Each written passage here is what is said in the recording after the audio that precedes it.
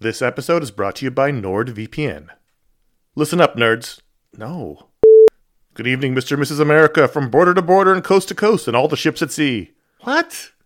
Hello, friends. Do you have a computer? Of course you do, because it's not 1987. Hell, you're listening to this on some kind of computer right now. But do you have a VPN? Oh, what's a VPN, you ask? Well, my friend, a VPN is a virtual private network and it offers two key benefits: enhanced privacy and security online. But VPNs do a lot more than that. VPNs shield your IP address, change your browsing location, and make online life easier. It's all about safety and security, my friends. But like everything else in life, it's also about watching TV. Don't let your paid subscriptions go to waste. I use NordVPN to access my home content while I'm traveling. Wink, wink. Plus, secure your connection on public Wi-Fi in airports, hotels, cafes, anywhere you go when you're traveling. There's over 6,300 servers in 111 countries, and you can find a nearby server for the best VPN speeds. NordVPN is easy to use. Connect with one click or enable auto-connect for zero-click protection. And it's got amazing speed. NordVPN is one of the fastest VPNs out there. And with just one NordVPN account, you can use it on 6 devices. It supports every major platform: Windows, Android, iOS, macOS, Linux, even Android TV. I think those are all real. Don't miss out on all the awesome benefits for using a VPN. Go to nordvpn.com/ifanboy today for a risk-free 30-day money-back guarantee. The link's in the show notes. Once again, that's nordvpn.com/ifanboy. This show is sponsored by BetterHelp. You ever feel like you really need to get something off your chest? This is like a real thing. Like, if you're mad, if you're upset, if there's something going on, like there's often for me an idea. Maybe it's a wrong, maybe it's a moment, it's an injustice, is something that just you keep going on and on over and over in your mind about it, and like that can create anger and resentment or shame, whatever it is.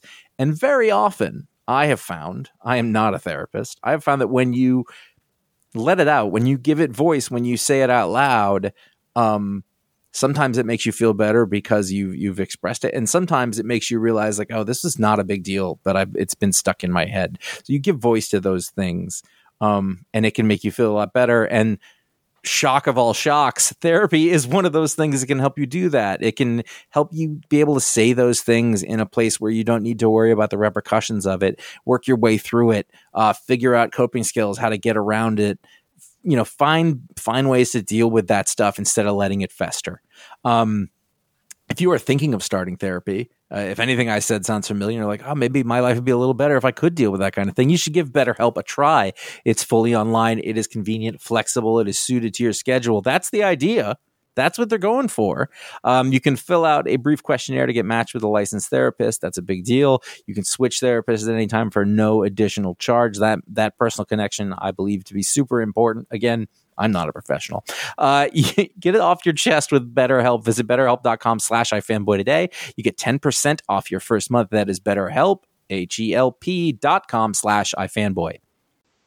You are listening to the ifanboy.com Pick of the Week podcast, episode 201, sponsored by iVerse Comics, discount comic book service, audible.com, and of course, iFanboy members and listeners like you. Our teenage dreams so hard to beat. Every time she walks down the street, another girl in a neighborhood. Wish she was mine, she looks so good. I wanna hold you tight. Get teenage kicks right through the night. Well, hello and welcome to the iFanboy Pick of the Week podcast, episode 201. We're not in a comic shop this week. I am Josh Flanagan. I'm here with Connor Kilpatrick. Well, hello, Josh. Whoa, wait. Someone turned it on. Oh, no, he's in therapy again. And Ron Richards. Hello. And he's in another Broadway show. At ifanboy.com, we like comic books. We read them. Every week we read a big stack of them, and then one of us, in alternating threes, has to pick the issue that they like the best that week. They call that their Pick of the Week, write a review about it up on the website. We come here, we talk about that, center the conversation around it, and then talk about the other books from the week and other stuff that we want to talk about. Before we get going, we are going to talk about the books from the week, so there may be some spoilers if you haven't read your books yet. Come back later after you have. You'll probably enjoy it more, and that would be cool. This week, boy, I wish that I had to pick this week instead of last week. But Ron, you did. So I did, and there were a lot, and I had a lot of options. In fact, there were 4 books that were in the running when it came down to it at the end of the evening on Thursday. And by the way, before I get into this, a day off on Monday is great, but I don't know if it's worth it for the havoc that the Thursday Comics Day has put into my life. You have no idea. This is It throws everything off. It throws everything the off. axis is just twisted. Yeah, it's just not fair. But I powered through somehow. You poor bastard. How do you ever deal? Yeah. But so I powered through, and I had a pretty hearty stack this week. It was funny because I think what was last week, there was a lot of the more offbeat and indie books, and this week was just, for me personally, was just all Marvel and DC. And, there were a couple indies littered about in there, but at the end of the day, the book that I had the most fun reading and the book that I enjoyed the most was Kick-Ass number 7. And I wrote the review up on ifanboy.com. You can go read it there. And I was saying, there are tons of, for like every good book, I think every book that is really evocative or really brings out discussion has both detractors and supporters. And it's easy to slam this book for the delays and for the sporadic release schedule. I know, Josh, you've been particularly critical of the story and that you don't really know where it's going anywhere, and you don't like when it's, the kind of meta references to the comics and things like that. Well, hold on. I haven't thought about this book in months. Right. So you're more in the first camp then about the lateness. See, for a while I said there's no story, and then at one point it was fucked up. Yeah. It was fucked up. And that was enough. I was fine with that. Yeah. And then I forgot about it. So when it showed up this week, I was like, oh, yeah, this book. Yeah. So I'd forgotten any preconceived notions I may have had. Yeah. Well, that's good then. But what really made it stick out for me, that made it the pick of the week, was for 3 reasons. One was that this might be some of the best work of John Romita Jr.'s career. I think it is the best. Yeah, I mean, and I don't know if it's the combination of what he's doing with Tom Palmer on inks and Dean White on colors, but like from this issue is bookended by 2 full-page splash pages. The first page of the issue has got the Red Mist character betraying Kick-Ass and hitting him on the head with a gun. And the last page has got Kick-Ass and Hit Girl, the little girl with the swords, in an elevator about to go kick some ass. And those 2 pages just basically sum up just how the colors and like the use of color, the primary colors of their costumes and the blood, and as well as just like Romita has a definite style with his noses and his faces and things like that, but it's tighter and it's not as like I think back to some of the World War Hulk stuff that he did, and that was a little more it was sketchier. Yeah, it was rougher. You got really bold lines here. Yes. All the lines are strong. Yeah. I feel like he's a guy who, and this is speculation, I feel like he really lives or dies on the strength of his inker. Yeah. And World War Hulk was Klaus Janson inking him, so there was no, that's not a slouch, but maybe they just don't fit together. Not that his work on World War Hulk was bad, and when Klaus Janson inks him, it's good, but it's a different kind of image. Sure. It comes off. They definitely have a different kind of synergy, different than Romita and Tom Palmer, which and for whatever reason, it's working on this. Mm-hmm. So that was the first reason. The second reason is because everyone knows I get very emotional when I read my comics and stuff like that, and I love the all right, throw your hand in the fist in the air and like the person you're rooting for. And there was definitely a moment in this where Kick-Ass, our main hero, pulls himself up. He's on the edge. He's going to get killed, and he's able to fight back. And then he gets some help from Hit Girl. And there was definitely a couple scenes towards the end of the issue that were just like you could not root for them. Well, hold on. Now, the way you describe it is he got up and he fought his way. And that's not what happened. And if it had happened, that would have been incredibly boring. Yeah. What he did was stand up and get his ass kicked for a while. True, yeah, good point. That was his rope-a-dope move. Yeah. He was you know what I'm going to do here? I'm going to win this by getting the shit beat out of me. He got his shit beat out of him, and then he stood up and he was about to, and then she jumped in. Right, but either way, all we know is he's good at getting beat up. Yeah, that seems to be that's a superpower. That's a superpower. Kick-Ass is sort of a joke. Yeah, but he's like the guy from the Cinderella Man movie. Russell Crowe. He kept getting hit over and over and over, never go down. Okay, then. Tire the other guy out. So, but the real the main reason why where I like this issue so much is that I kind of had a realization about what Miller's doing with this book. And spoiler, we gave the spoiler warning, but just I'm going to tell what happens in the issue. So Kick-Ass gets betrayed by the Red Mist, and the mob has captured Kick-Ass as well as Big Daddy and Hit Girl, the father and daughter team. And the previous issue I think was the origin story of Big Daddy and Hit Girl, and we hear how he's an ex-cop and his wife was brutally murdered by the mob, so he wants vengeance and he trains his daughter and stuff like that. In this issue we find out it's all bullshit. That he was an accountant. And he just wanted his daughter to live an exciting life, and he was a fan of comics, and so he decided to make, to train and become vigilantes. And you realize that Big Daddy wasn't much different than Kick-Ass. And it was that kind of moment, or that kind of characterization, and then the dancing that Miller's doing between the excessive violence and the superhero theatrics and the real reality and the real life aspects of it, and really trying to stand up for yourselves and do something and make a life that's worth, that's interesting. I just was really digging it in this issue. And I kind of didn't realize it until this issue. What's funny is that, and this goes against what everybody thinks about the way that I look at comic books, or anything for that matter, but like, I would have had a hard time writing a review about this, because I don't really see all that much deepness, or it's sort of it's a big visceral comic book, and I feel like that's actually its draw in this one sense. I don't know. I don't feel like there's a lot of subtext going on at all. Oh, I thought this was drooling with subtext. Perhaps. Yeah, just to seeing the like when Big Daddy finally, like, the mob tortures Kick-Ass and Big Daddy, and the torturing of Kick-Ass was particularly painful, in terms of car batteries attached to testicles. But but like the whole question of why is Big Daddy going after the mob, and they're like, and the Kick-Ass says, he's like, oh, he's an ex-cop, he killed his wife, and they're like, I don't remember any ex-cops, like, I don't remember any wife killed, like, the mob had no idea why, and he finally breaks down and he goes, I just want to give my daughter an exciting life, like, I didn't want her growing up watching American Idol. He's like, and he's a comic fan, and turns out he's been selling his comics to fund their operation. Right, but that's still very surfacey. What's the subtext on that? The subtext is the idea of wanting to do something more, and the idea that what Kick-Ass is doing, which seems so ridiculous and seems so idiotic, actually isn't, because this guy is doing it as well. And it's just this desire of people. I don't know. I think it's pretty idiotic. I do. But there's the idea of trying to be something better, and to stand up in this world of violence and insanity and stuff like that. I mean, it definitely plays on to me, if there's any subtext, it's the attack on crazy fanboys and how stupid it is to be a crazy fanboy. That's kind of more what I got. Yeah, I don't see that. I mean, if anything, it's an attack on the fans. But for me, and I don't care about the lateness, because it's a creator-owned book and they have to do paying work. But what the lateness is doing for me is taking me out of caring about the story. Yeah. Like, I don't immerse myself in the world because I don't remember the last issue or what happened in it. Right. Which is funny. I thought I'd missed something. I was like, did I forget? Which is funny, because for some reason that and with other books doesn't bother me. I don't know why I'm able to remember, but like, I remember exactly what happened in the last issue, and I picked right back up of it, and that doesn't bother me personally.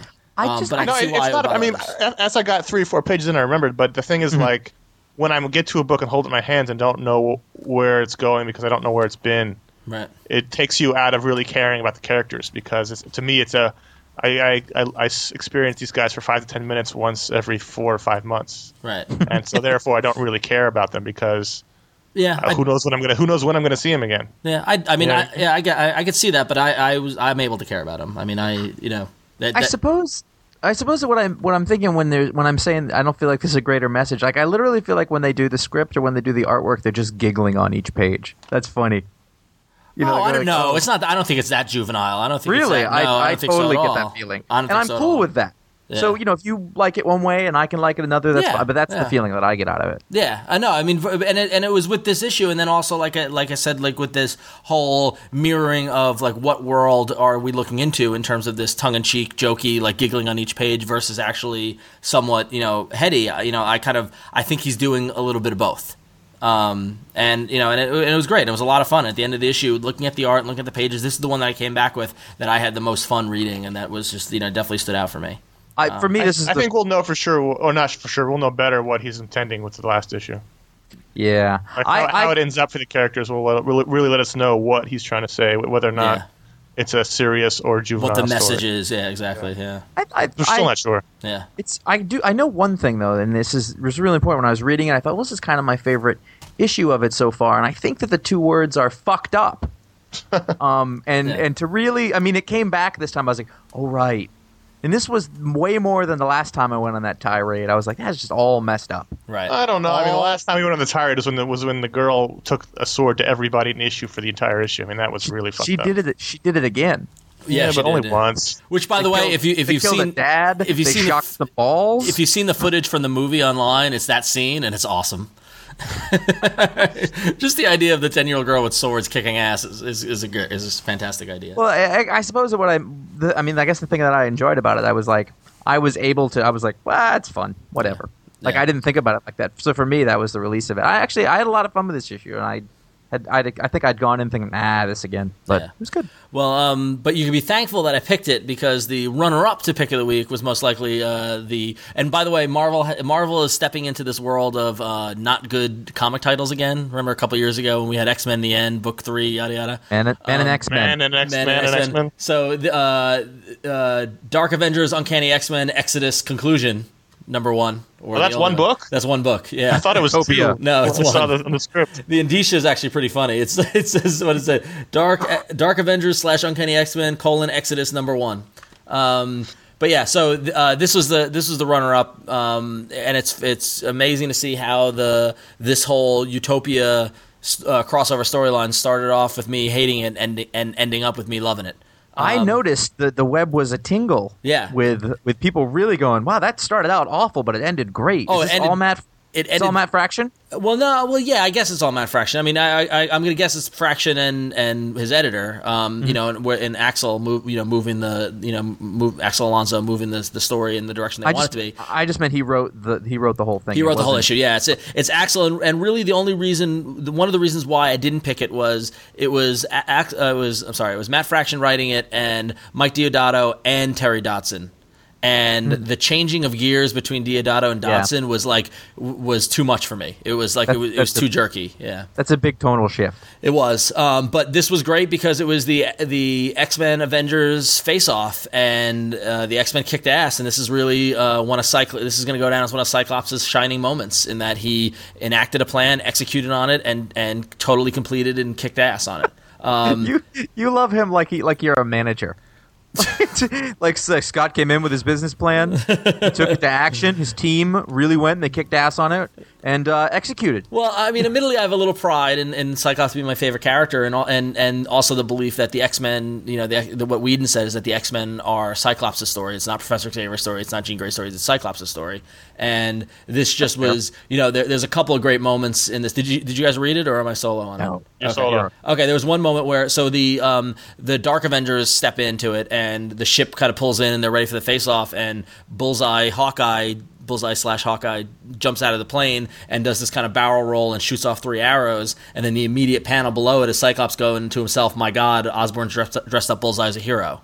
Like he saw right through the costume.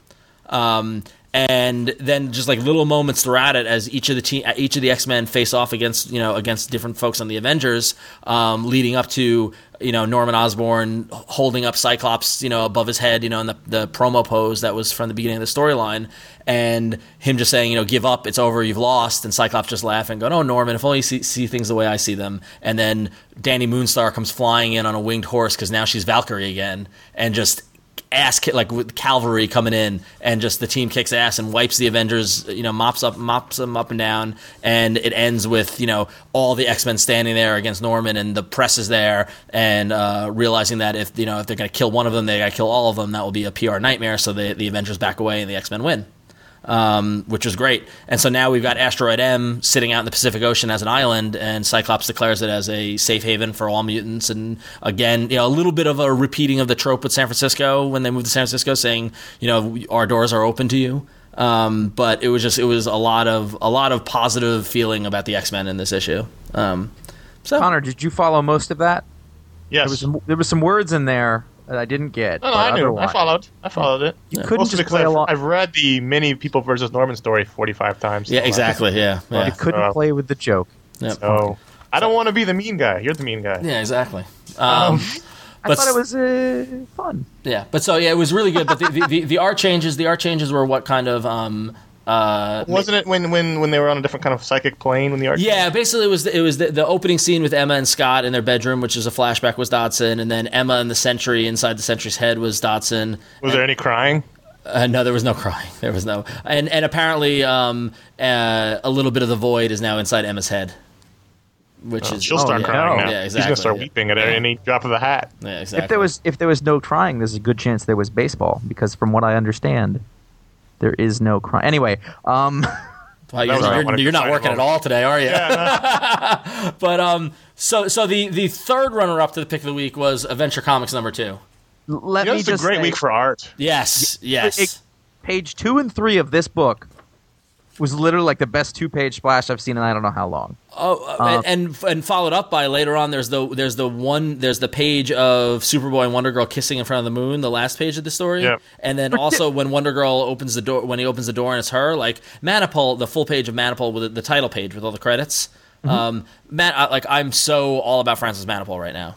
Well, the only thing that got me about it, if you look at that two-page spread, like look at the perspective of like where the Brainiac skull head thing is, and like and then the foreground you've got the giant tentacle. It's just this really neat sort of multi-plane thing, and I was really, really impressed by it. It was fun. I love the coloring. It's almost kind of got a watercolory influence to it, and Who is coloring it? Looks beautiful. Who is coloring it? I thought he was. It's Brian Bucalato. Bucalato, yeah. Bucalato. Never heard of him. Bucalato. I don't care about Superboy. I don't care about the half Lex, half Superman thing. I don't care about any of this, but this book, I cannot put it down. I thought they're using Superboy is a character that I never really had much regard for. I mean, he was all right, but he was, he was just a character. I never really loved him like people do who came along in the 90s.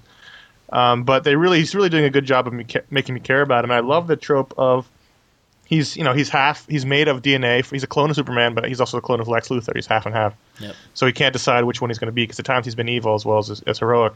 And I like the note. I mean, the list he's keeping. Yeah. And this one, he's got a date, so the thing he's focused on is Lex is bald. Yeah. And I was laughing with him in the mirror. Yeah. Examining the hair, looking for hair falling out because he's got a girl coming over. And I thought it's just a neat. He's really tuned into these characters, and we know from talking to Jeff Johns that Superboy is one of his favorites. The only thing that I had a weird, continuity problem with was after Superboy died in the Titans books, Robin and Wonder Girl started dating. Yeah, and they just kind of glossed over it and said, "Oh, we kissed once, and that was it." And either that's for just lying or them retconning it, but. Yeah, well, I think they're just trying to take the attention away from it, and and I guess she, her feeling the guilt over it now that he's back, and but man, it looks good. That, and also the backup story with the Legion, I really enjoyed, even though I know nothing about the Legion, and that art is awesome.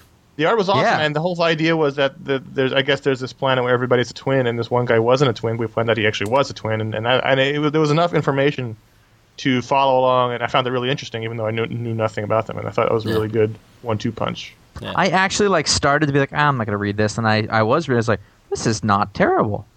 It's like he's the Legion story? Yeah, the Legion story. I was like, this is almost interesting. He's kind of like the artist is kind of like a Cassaday Light, I guess, sort of part Cassaday, part. I see a lot of Otley in it too. Yeah, I see that. See that too.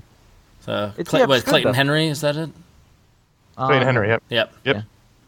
Anyway, it was a good little co-feature. Cool. As the parlance goes. But I'm loving this little run on Adventure Comics. I'm loving mainly because of the art, and I can't wait. The news this week that broke that Manipul and Johns will be doing the Flash ongoing. It's gonna be pure bliss for me. It makes up for the fact that it's not Kerschel. So. Yeah. But so then the last book that was in the running was the Dark Horse and the Surprise book. Yet another bad Marvel title book. Dark Reign, The List, Avengers #1, the one shot. I thought that I was going to hate this book because Marko Djurdjevic was doing the art, and he's done covers for Daredevil and other stuff for Marvel, and he's done this very photorealistic, painterly kind of look. And I opened the issue, and it was some freaking awesome pencils. Yeah. Absolutely, I 100% agree. I'm not a fan of painted stuff, and I was reading this. I was like, "Who is really that guy?" It wow, was great. It was like this really is the big surprise for me for the week. My only complaint about this book is I don't understand why it's just not New Avengers next issue. Yeah, but I actually wasn't even going to buy this, so I'm glad that I did it on a whim because it was Bendis. But you're right. I mean, I would have missed a major sort of huge turning point. Yeah. And also I would have missed the moment of the week, which was them talking about the famous hypothetical. What would you go back and kill Hitler? And Bucky going, I did. I killed Hitler. Bucky and this has been great. What? Yeah, exactly. I killed Hitler. So, by the way, that would stop any conversation. Yeah. Like everyone would move. Oh, okay, forget it. We'll move on. No, we're going to talk about this. I did. But this issue is focuses on Ronan's harping on wanting to kill Norman Osborn and the Avengers disagreeing with him. I like how it pulled in the stuff that's going on in the X-Men. You know, we get a little brief. We get Ronan watching TV and watching what's happening on the in San Francisco with the X-Men Island emerging, saying we should help them, and and then he finally goes out on his own and goes to take out Norman. For me, I obviously I really dug this because it's basically a Clint on his own story. Except what it did was, and this is actually one of the reasons I like the character. By the way, this is my favorite Avengers issue in a while. I really enjoyed this. I feel like it should have come months sooner, but whatever. I like that. He went in, he started kicking ass, but really he was completely overmatched, and they showed it. Yep. Because that is like he would get his ass kicked. Yeah. I love that he ran into Moonstone, and they knew each other back from the Thunderbolt days. Exactly. Yeah. I love that. That was awesome. And he was like, "I get a pass," and she's like, "Too many cameras," It was good. It was good. And we got an arrow to Dawkins' head, which was fantastic. I thought, and he gets to Norman, and then turns out Norman has Nick Fury's body shield, which I didn't even know Nick Fury had. Well, Nick Fury has all kinds of crap you don't know about. Exactly. It doesn't matter. You just make it up as you go. Oh, yeah, Nick Fury had one of these. Yeah. So it ends with basically Osborn capturing Ronan, and what should have been an Avengers issue. And then I laughed because at the end of the page, I turned the page to the 2-page spread of the list checklist. Did you have to use the word checklist promoting an event called The List? Really? The list square. The list. Yeah. And I saw that 2 pages, and I thought, I'm not buying any of these. And I went, Alan Davis. Oh, the Alan Davis pages look so good. Yeah. Remember Romita Jr., Jason Aaron. Oh, fuck. I'm going to end up buying at least half of these. Yeah. But apparently you're going to have to read it in order to see the storyline go, which kind of sucks too. But well, I'm going to put that to the test. Yeah, but I want to see if I can read half of them and figure out the story. But so aside from it not being an Avengers issue, and aside from the awful title, Djurdjevic's pencils were just a wonderful surprise. And it was a great story. It's a really great story. Why doesn't that guy pencil a regular book? He should, yeah. Yeah. I'm cool with that. Yeah. So if it were my pick of the week, wait a minute. I'm confused because the last week's show you said you had dropped this book. Yeah. No. Yes, you did. You said we were talking about the Witchfinder book. Oh, right? Which because it was too slow, which is why you were going to drop Wild Hunt because it was too slow. You're getting me off track, and it doesn't matter. This is issue number 6 of Hellboy: The Wild Hunt. Issue number 5 came out after a 2 or 3, 4 month hiatus, something like that.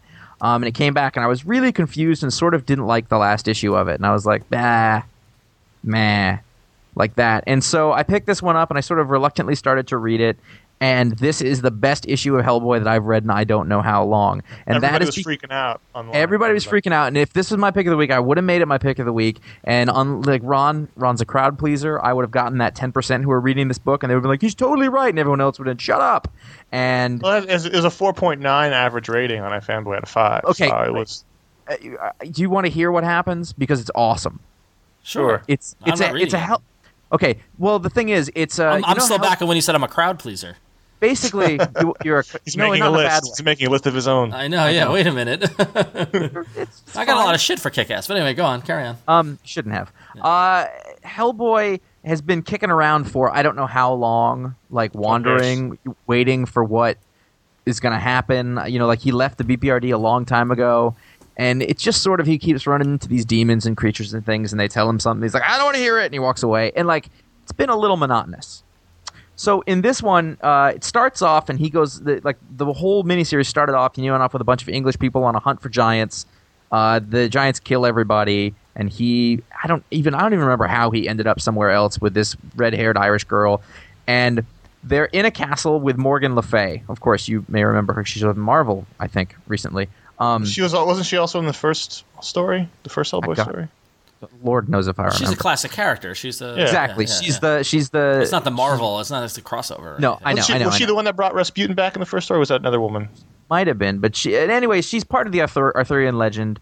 Morgana. She's the one who I think she's Arthur's sister, but also they slept with each other. So her son Mordred is Arthur's. It's basically an incestual. Right, exactly. So, and this is a classic story. If you've ever seen Excalibur, which I watched way too much as a kid and clearly shouldn't have. I love that movie. They're sitting down, and basically, okay, here's your big spoiler. The whole reveal is that Hellboy is one of the 3 heirs of Arthur who survived. And that's why, and he's half demon, and that's why he was alive. And so basically, he is. And if you look at the cover, there's a big sword in the front, and then behind Hellboy, there's like a picture of King Arthur, and basically he's the heir to the Arthurian throne and the Sword of the Stone. Wow! So he's that's son of King Arthur. Yeah, no, he's the grandson. He's the son. He's the I forget exactly how it works. He was son of the devil. He's I forget. I'd have to read through the whole thing and tell you exactly what it is. But he's the rightful king of Britain. Basically, I know. There's only one heir who survived all the way through with the blood of Arthur, and she married a demon, and then had 3 kids. And of that, Hellboy was the one who survived because he was born in hell. Because he was half. So okay, I understand. So she had the sex with the demon. He's the first male descendant of Mordred. He's the first male descendant of Mordred, son of Arthur, rightful king of Britain. Ron, how many condoms with the demon sex? 3 at least. They keep incinerating with the flame. Right. So it depends on if he's made of stone. Anyway, the whole box. He shows up in a field. I can't feel anything. looking at a sword sticking out of a stone, and like it all like his whole story of why he's supposed to be the king of the world, and he's got that little crown that floats over his head, but he's also half demon. Like all of a sudden, they make a huge reveal in the Hellboy universe, and it was great. I'd be fascinated to talk to Mike Mignola and find out if this was all along or if this is a new development he came across. I don't know. It's taken over a decade to get to this point, but it would be an interesting question. But it was just a fun and cool and big development, and it wasn't like it was related to some small Romanian fable that you've never heard. It was Arthurian legend. Yeah. So that's cool. That's very cool. It was a really great issue too. Good looking, all that stuff. So, yes. So I'm very Arthur's. I think that's the drunk guy, right? Yeah, Arthur Treacher. He's the fish stick guy. Nice. So I'm curious what you guys thought of Blackest Night Batman #2. I think that it's a shame that Tomasi didn't get a regular Batman book. It's a damn shame. Oh, I was going to say he does. Oh wow, I was going to say wow. Talk about going off the rails. One of the worst comics I read this week. No, it was awesome. He does the best He does the best Dick Damian relationship outside of Morrison. That really makes you. Like it doesn't get dealt with in other books, but he does it really well here, and it's a damn shame he doesn't have one of the regular books. Oh, I really did. I thought this totally went off the rails and all the flamethrower stuff, and the cover was awful. The Kubrick cover was really bad. I don't know. I was kind of I'm grimacing having to now I'm two issues in. I'm gonna buy the 3rd to see what happens, but I'm just like, oh, I wish I hadn't bought this series. I really liked it. I thought it was fun. It was neat how they brought back. It's like, what are you going to do with the Blackest Night stuff? Well, you're going to pit them against each other's relatives. And in the Batman family, there's so much familial tension and deaths and all that stuff that I don't know. I enjoyed it. Yeah, no, it's great. I mean, this is a very rich. You've got a lot of dead people in this family, and a lot of tragedy. So the idea that they're going to fight their demons is great. And I love that. That Tim came flying in like Han Solo at the end, and. And I love the whole stuff with Gordon and Barbara and trying to survive through Dead Man. Yeah, and the Dead Man inhabits Barbara, and suddenly she can run around and beat people up, and it was just very exciting. I like the idea that the people having the most success against the dead people are the Bat family. Mm-hmm. They're the least capable of defending themselves, naturally, and they're the most ingenious of all of them.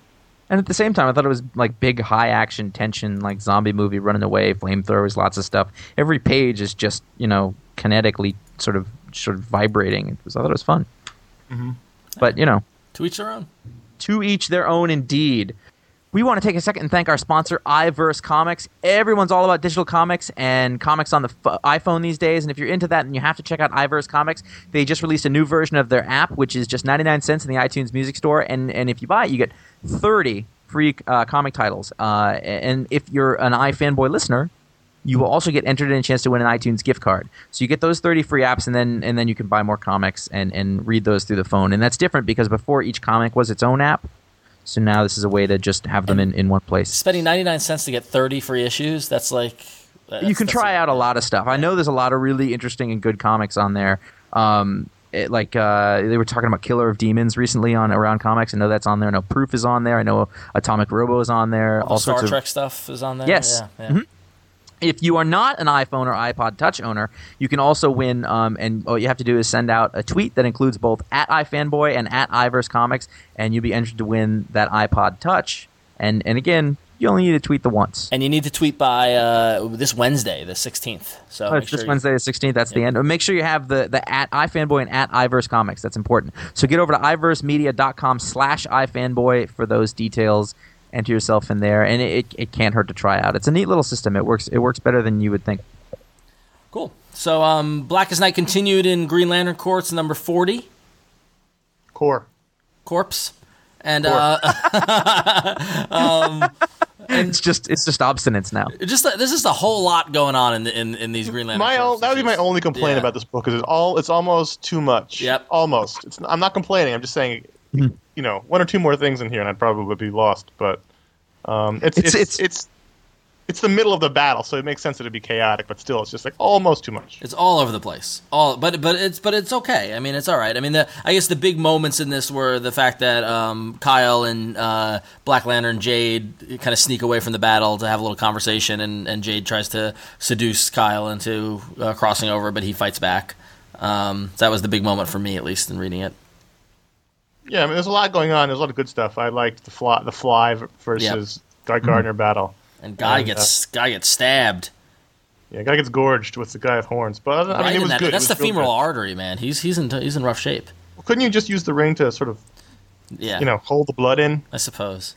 Put a cork in that. This, the Blackest Night conceit. Like, basically, every character, they have to think of somebody who's dead in the character's past, and every character has like 8 people dead in their past. So it's like an embarrassment of riches. Yeah. And they're trying to use everything they can, but I think in some instances they got to let some of those chips go. Yeah. I don't know. I we're still very much in the shit's hitting the fan stage of Blackest Night, and I'd like to take the next step. I think we're soon. I mean, we're still the first 2 issues, which is still Act 1 basically. So we're still, Yep. Act 2 should be starting soon. Cool. Ultimate Avengers number 2, and I forget that Carlos Pacheco is one of my favorite artists. Yeah. And he for me at least, I don't see his work a lot. I feel like he draws infrequently, which he may not. I just may not see what he's doing. But when I see the stuff he's doing that I'm reading, it's fantastic. It's just I love his work. Some great stuff in this. Some great Captain America stuff in this issue. And yeah, Pacheco's killing it. I mean, the Red Skull is just creepy looking. Ultimate Cap. Yeah. The idea is that right before he went back to war, Cap knocked a girl up, and the government took away his baby, and the baby went angry. Which they didn't. The only downside is they didn't do a good job explaining why the baby went evil, which they might later. Yeah. Baby went bad, became the Red Skull in a very, very brutal and vicious way, in a way you would expect from Mark Miller, which would be worse if Kick-Ass hadn't come out this week. But the big swerve was that the chick he knocked up ended up marrying Bucky. Yep. Yeah. Someone's going to get pissed. Someone's going to get a geriatric punch to the face. Exactly. So, cool. Red Robin number 4, and it's quickly becoming my second favorite Batman book, which I don't count Detective because Detective's sort of not involved in the whole Reborn storyline. I sort of forget because it's not in that group. In this issue, Robin has been searching in the Middle East for clues to Batman's whereabouts because he doesn't believe that Bruce is dead, and he finds the cave from the last page of Final Crisis with the cave painting on it. Oh, really? Yep. Very interesting. So we've kind of been hinting that we've been leading this way, but in this issue he finds it. Did he say that? Oh, this doesn't count. Batman's left-handed. No, that didn't happen. It didn't happen. He didn't pull out his laptop and start blogging about it, but so he found the cave painting, and he found another cave painting previously in a museum. We didn't get to see what he'd found until this issue. So he's been tracking Batman cave paintings across the Middle East, apparently. So it's a really nice idea and interesting to not let the strings, fall from Final Crisis. Superman Wonk, number 7. I love that abbreviation, by the way, Wonk. Yeah, it's hysterical. I'm fine with that. World of New Krypton. Hysterical. I think they're just increasing the neat little things that happen. Basically, in this issue, Zod puts Kal-El in charge of everything. Just when it looks like of the military. Yeah, of the military. Just when it looks like the military is finally going to go nuts without Zod. And then there's the other thing that was notable about this issue, I thought, was the really good scene with what's that guy's name? Tyr, Tyr. Tyr. Superman's guide around New Krypton when they first got there. It's Jimmy Olsen. Yeah, the betrayal that took place. There was a nice little 3-page scene. Well, if I could briefly talk about that scene, is what I love about this book and the direction of Superman lately has been that he gets mad in this scene. He gets angry at this guy, and I love when they allow Superman to show emotion. When he's a sort of a Jesus-like character who doesn't ever has no infallibility and is sort of always even keel, it's kind of boring. But when they allow him to be human, it's great. And here he gets mad at this guy who was his friend and betrayed him, and it's totally natural and an understandable reaction. And that was the best part of the book. There's also a really nice big 2-page spread in this one. And then finally, like the cliffhanger that you're left with at the end is like one of those giant comic book things. You're like, well, that's a big idea. That's pretty neat. Fun issue. This remains the best Superman book. Yeah. Yeah, I would say that's a good. It's also the only one he's in. Cool. So, if you went to ifanboy.com this week, you might have saw our staff writer Sonia had a quick chat with Philip Bond, who is the artist on Red Herring, and Red Herring #2 came out this week. Which is quickly becoming one of those surprise surprise books that I'm very happy to be buying. I really liked Red Herring 1, and I thought this was a lot better than that. Yeah. By the way, that's Philip Bond in this book. He's the glasses guy who looks like John Hodgman. Anyway, it was like a lot more character development. You got to know who these people are that are running around, and you get an idea of sort of the bigger conspiracy thing that's going on. It's just a fun conspiracy kind of what's book. Interesting is that I don't quite know what it's about yet, but I'm totally grabbed by it. And I just like that it was better and more like it just all came into focus a little more than in the last issue, which made it one thing. But it's got this kind of quirky little sense of humor if you look at like the names of the businesses and the little things going on in the background that fit the art very well. Yep. I wish he would draw more. I know. God, so good. So. Yeah, he's a good drawer. Cool. I don't know about you guys, but my last couple pages were totally blank. Last 3-4 pages. The planetary preview. Nothing on those pages. So, and finally, War Kings, Who Will Rule one-shot came out this week, continuing the cosmic saga. I thought that was over. It's not. It's just, this is the bridge book, but before the next chapter of the story, Realm of Kings. And this focused on the funeral, the Shi'ar funeral of Empress Leandra, and I love Gladiator in black mourning costume. What I mean, screw the costume. Like his characterization through this was a lot of fun. That was great. The thing is, the War of Kings ended very abruptly. It was just kind of over. Like I feel like they were charging towards an end, and then it was just over. And this is a very nice denouement, a very nice cherry on top of that, which I thought ended things up and set you up to go forward. Yeah, it was a very, very good issue. And positioning it to cross, to intersect with Guardians of the Galaxy and the Darkhawk stuff is continuing. That's going to move into Nova, and Abnett Lanning cannot do wrong. It's wonderful. So as long as they don't have anybody else in there monkeying around with their stuff, they're writing everything, so it's working out good. Right, exactly.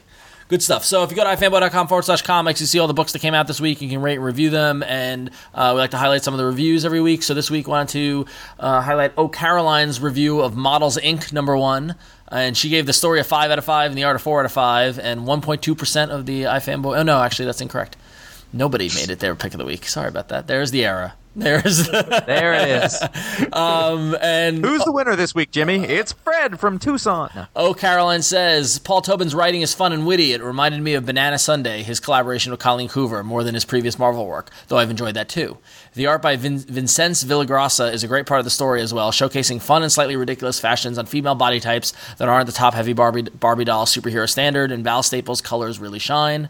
I was already won over by the main story, but the most of the attention about this issue focuses on the backup starring real-life fashionista Tim Gunn, who I guess is on Project Runway. Sorry, guys, I fail at reality TV. In any case, the backup story was a hoot, even for someone who isn't a Runway fan.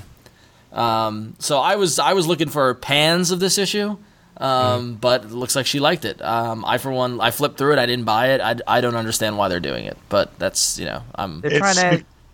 It's Fashion Week here in New York. Yeah. It's a big deal in New York. It comes out the same day. Tim Gunn's in it. He's a big deal. Did you read this? Did you read it?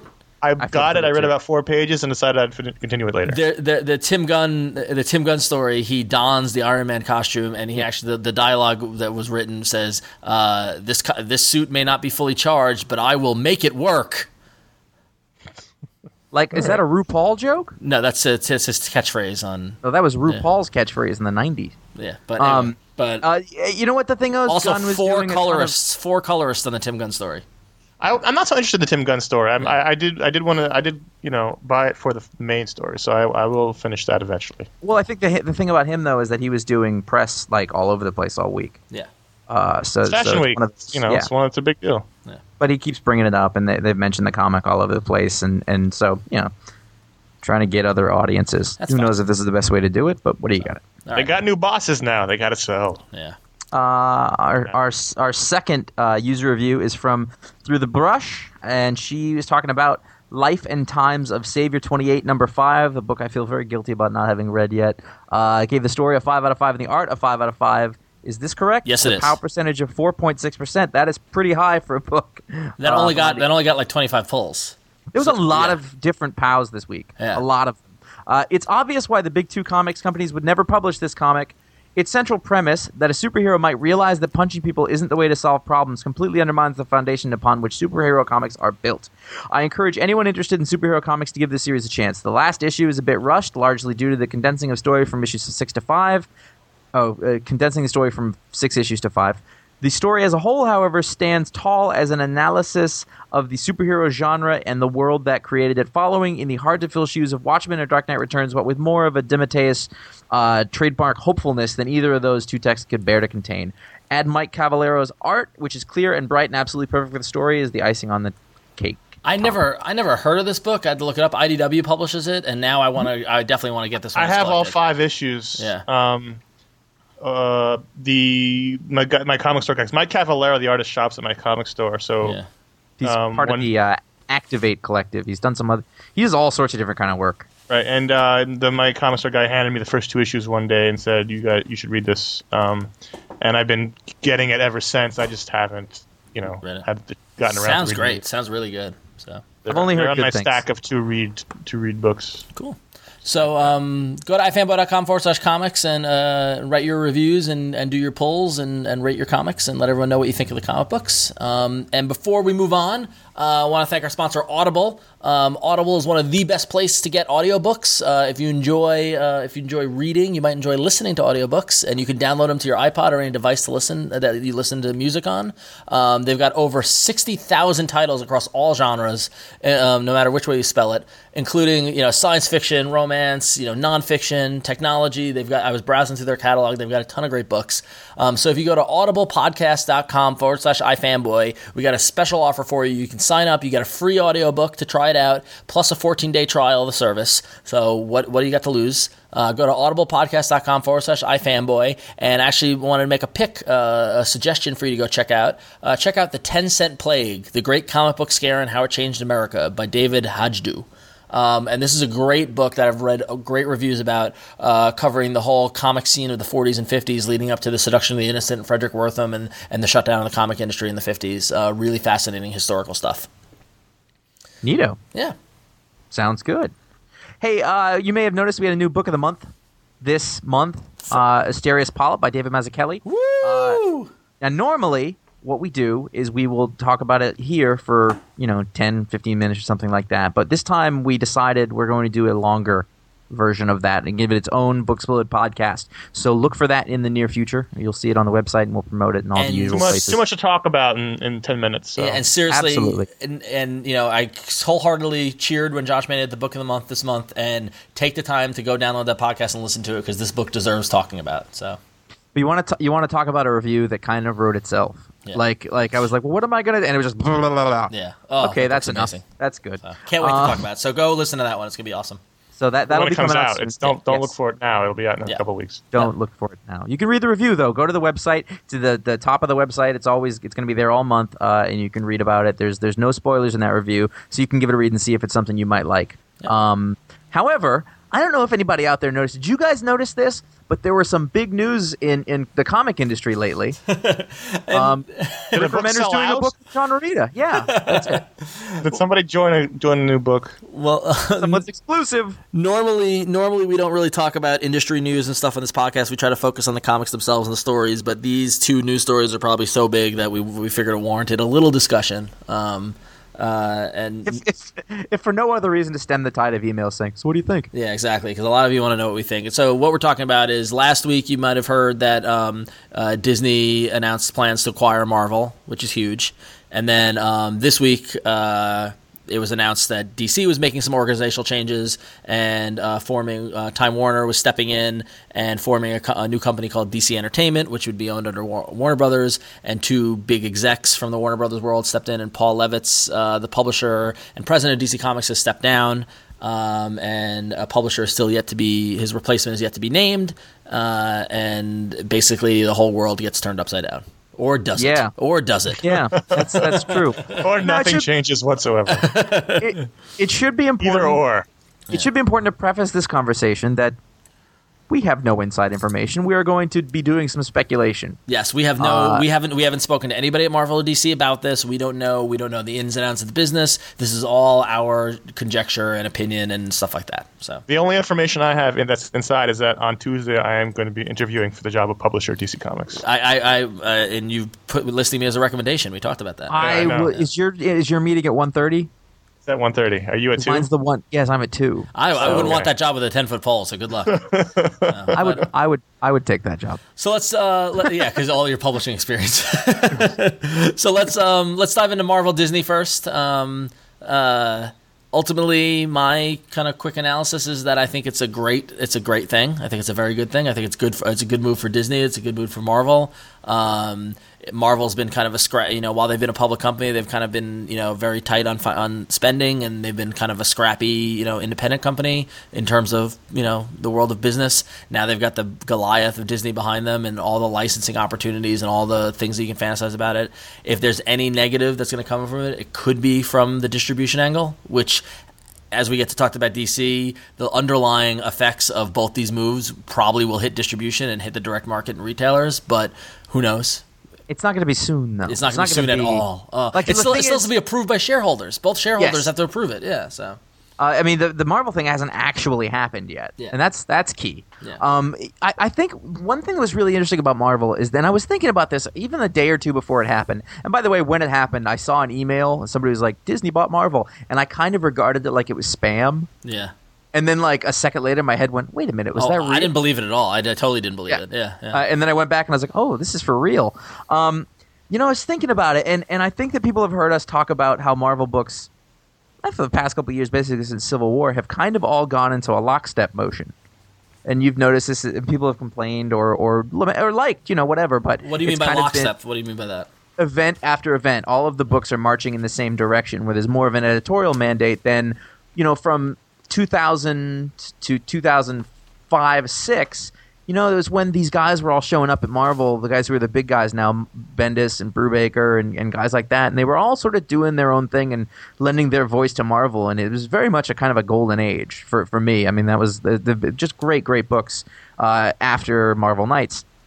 And then around the time of Civil War, you notice that everything is this one editorial thing. They're all marching towards the Civil War, and then they're all in the Dark Reign, or then they're all in the Secret Invasion and the Dark. And what you did was, to me, it's sort of rounded off the singular voice of all of them, because while each book does have the voice of the writer, they're all heading towards the same place. Right now, all the books are fighting Norman Osborn, every one of them. If you look at that from a business point of view, my speculation is that they were doing that in order to increase sales, because my guess is that after dragging the company out of bankruptcy and being successful and setting up the movie properties and Iron Man success, they wanted to show that the publishing arm was successful. And remember, we had all those weeks when like 40 Marvel books came out in 1 week, and it happened to be the last week of a financial quarter. And the last issue of Civil War shipping, pushing out from Q4 into Q1. I think Marvel's $3.99. I think covers. The $3.99. I think Marvel's been on the block for at least 2 years, and they finally got somebody to take notice and buy them. So it all kind of makes sense in that regard. From a business standpoint, it makes perfect sense, and good on them, I suppose. Because the thing you got to remember, as much as you love Captain America and as much as you love the X-Men and all your characters, there are shareholders who like dollars lots more. And they're going to win in the end. Every decision is they're going to win. Exactly. And if you look at the financials of this, the shareholders of Marvel made a lot of money last week. They got a payout of $30 a share in just dividends. I think it was. I mean, like a lot of people made a lot of money when this happened. And it's also like when we started, like when I came back to comics, 99, 2000, Marvel stock was pennies. Yep. I mean, it was nothing. It was junk, and man, we should have bought. And I remember going, I've got like $20. I should buy a bunch of, and like, Jesus, you know what I mean? So, I mean, if you want to hear some more educated opinions, Jason Wood, who we had on the show for episode 199, he's on 11 O'Clock Comics. A couple episodes ago, he did a great. He's a financial guy. He's a stock guy. He did a great analysis of the Marvel Disney deal. I go listen to that because he knows a lot more about the ins and outs of it. How like Disney's the number 1 licensor of products and Marvel is number 4. And so now Disney just is blowing away their competition. By the way, Time Warner DC is number 3. So it's all about licensing. It's all about stuff like that. But the question is with distribution, will Marvel stay with Diamond, stay with the direct market, or start to move their books towards the Disney's already existing distribution model with their books and things like that? And that's the big question. That leads into this DC maneuver with Paul Levitz stepping down. For those who don't know about Paul Levitz, he pretty much is one of the people who architected the direct market in the 80s. And DC and Diamond have a very great, long-standing relationship. And him stepping down affects DC not only from a creative standpoint, could also affect it from a distribution standpoint. And also, like when you talk about DC and Paul Levitz having a thing with Diamond, it should also be important to note that while he's the head of this big giant thing, when they set up the direct market the way it is, like he insisted that there was a place in previews for independent comics. Yep. Like he saw the value of that. So before anybody refers to him as the Leviathan, the head of this whole thing, like he's a guy who loves the comics industry. Now, whether you agree with his decisions or not, I don't think the place he's coming from can be questioned. Paul Levitz is an industry titan. He deserves a massive amount of respect. He's done so much for the comic industry. The direct market has done great things as well as been a problem. It's one of those things where I sit and I try to wrap my head around it. And I can see both sides of it. Sure. And it's unfortunate to see Diamond make changes this year that cut out those independent publishers that Levitz tried to protect and keep in. I don't know. I mean, a lot of the stuff. What worries me is about distribution and the retailers, and a lot of the potential scenarios we're talking about here. Marvel moving their distribution to DC. The idea maybe Time Warner / DC buys Diamond. These are all words and feelings that are very similar to what happened in the mid '90s. When Marvel bought Heroes World and the comics industry collapsed. Everybody thinks the collapse of the 90s happened because of Rob Liefeld and Chromium covers and all stuff like that. No, that had something to do with it. Speculation had something to do with it, but also it was the distribution and the distribution wars that happened in the 90s. That's what killed it. So the thing is this. It's funny because back then it was the smell of money. Yeah. And back then it was driven by wild sales of the comics themselves, and now it's licensing. being driven. Yep, it's licensing and movies. Well, and that's the thing is that and that's the other thing. A lot of people, I've read a lot of articles on websites and blog posts and things like that. A lot of people think that this Levitz move was in reaction to the Marvel Disney thing, and it might have been in reaction in terms of announcing it. And actually, Connor, you said that we found out that it actually is. But well, yeah, I mean they pushed up the announcement. Right, they pushed up the announcement, but the decision to do this, what's her name? The woman, Diane Nelson. She was announced months ago. Like at a big corporation, you don't make snap decisions like this. You can't. It's like turning Titanic around. Exactly. So this has been in the works for a while. I doubt Levitz was pushed out. I mean, he might have been pushed out, but if he was pushed out, it was months ago. You know what I mean? This was all coming. This isn't in reaction. This isn't in direct reaction to Marvel Disney. This isn't in reaction to how the Arkham Asylum video game is doing. This isn't in reaction to how bad Watchmen did. It's really in reaction to the movies. Yeah. It's the movies. I mean, this is a long overdue move, I think, on DC's it's like Time Warner woke up and realized what they had. They've been squandering their properties, I mean, for years, for decades. Yep. Marvel finally turned it around, said we're going to control the stuff, we're going to put out good movies and make tons of money, and Time Warner's twiddling their thumbs because they're a behemoth, and this is a move to streamline that process and say, hey, we're going to put this one woman in charge of making sure these projects get made because they're not getting made, or just sitting there not making money when they could be making money on a Batman movie and a Superman movie and a Wonder Woman movie and a Flash movie and a Green Lantern movie. Meanwhile, they're not making any of those movies. And I think a big part of it also was everyone talks about the Watchmen movie, and the Watchmen movie was it was a success. It made its money back. It wasn't a huge success. It wasn't a blockbuster, but also Time Warner had to pay a lot of the profit it made to Fox because they fucked up the rights, and that happened under Levitz's watch. And then keep in mind, people are freaking out. Diane Nelson has a track record. She's been in charge of the Harry Potter franchise in terms of licensing it through Warner, Time Warner, the movies, making, not the books, but all the stuff that's come out of the books and come through Time Warner. She's been in charge of those. She has a track record of doing quality projects. Those are quality films. Yep, exactly. So we're not going to. I'm hopeful. I know the Disney Marvel thing. I don't know where it's going to go. I'm hopeful for the DC Entertainment thing. The sad thing though about the DC Entertainment thing is I think that the Marvel Disney thing will have a less of effect on the Marvel Comics products that we all read. Whereas this DC move, I think, will impact the comics. Well, it's possible that they both will. I mean, it's possible Icon will go away. I think it's more than everyone's saying Icon's probably going to go away. Maybe they'll get the last issue of Kick-Ass out before it all changes. Exactly. But I've heard rumors that I've heard rumors that projects are already moving away from Marvel because of this. So, well, I would be surprised if both if she claims in an interview she loves the stuff Vertigo's doing, and Vertigo's been around forever, and they've been a part of Time Warner forever, so you wouldn't think that suddenly Vertigo would go away, because they do make money off of that, and the Losers movies coming out. But Disney is a family brand.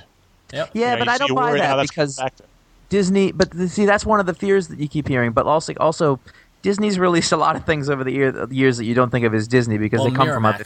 Yeah. Right. But well, Miramax is one example. It's totally toothless right, now. But it wasn't. But at the time when they bought Miramax, people were like, oh, they're not going to do anything anymore. But they released Pulp Fiction. So, I mean, I think it's a question of it's not coming out under the Disney name. So it's not necessarily a foregone conclusion that it's going to affect the comics themselves. The thing that I keep hearing is that Disney's been pretty good about letting the people who know that business continue to run that business. Yeah. And, like as far as Joe Quesada and Dan Buckley, and like if it's not broke, I don't think they're going to fix it that much at this point. Yeah.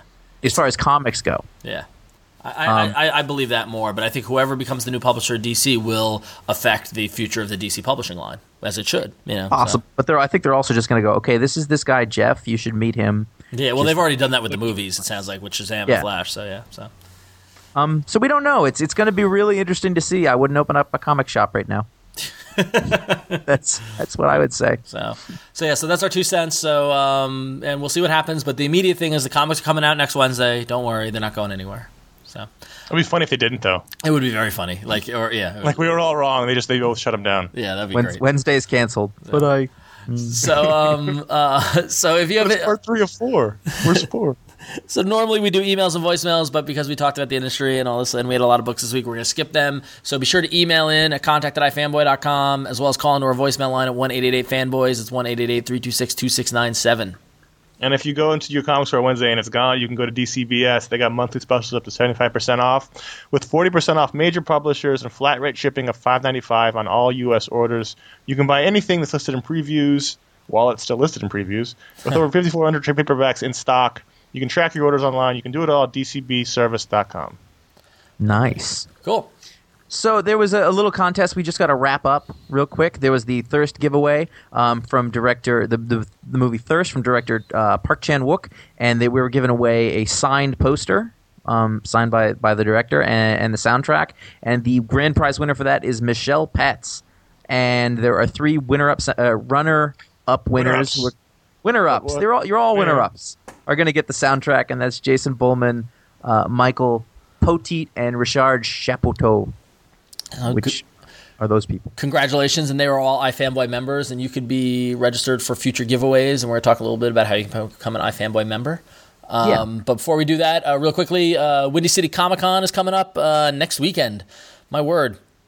And our friends over at Around Comics are the organizers of that. I'm going to be attending it. So if you live in the Chicagoland area, it's like $10, and there's like 90 creators that are going to be there, including people like Jeff Darrow and Scotty Young and Mike Norton and like tons of people are going to be there. So if you want to meet me, hang out, meet some great creators, go to WindyCityComicCon.com. That's WindyCityComicCon, COMICON.com, and buy a ticket, show up. It will be awesome.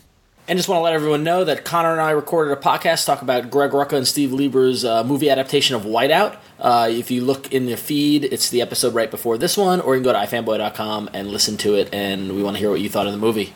We have another podcast called Murmur, and episode 7 is out this week, and that's when us talking about the fall TV lineup. It'll be fun. All the stuff we're excited about, TV starting in the United States basically this past week, and me and Ron and some other people talking about what shows we're excited for. Yeah, it's gonna be cool. I'm very excited for TV. And before we move on, I forgot I also appeared on the Awesome by Comics podcast this week. So check that out. It's a great podcast. We'll put a link in the show notes. So definitely check that out. didn't know You're that. cheating on us. Sorry. Nobody told us that. What the hell? They came to my house. They knocked on my door. They said, "Can we do a podcast?" I was like, "All right." So Let me get out of this towel. no, but Evie and Aaron do a great podcast. Everyone should check it out. It's called Awesome by Comics. It was a lot of fun. It was much. They talk about. You think we prepare? Whew. They had notes and they were all prepared. They had bits. It was amazing. So We don't prepare. Really. It takes 10 minutes to put the stuff in the script. All right. We had Thirst giveaway, and you can only win stuff through our giveaways if you're an iFanboy member. And September and October are going to be big giveaway months. We've got a big package of books and stuff to give away at the end of the month, which we're going to do. So if you want to win that stuff, you become a member.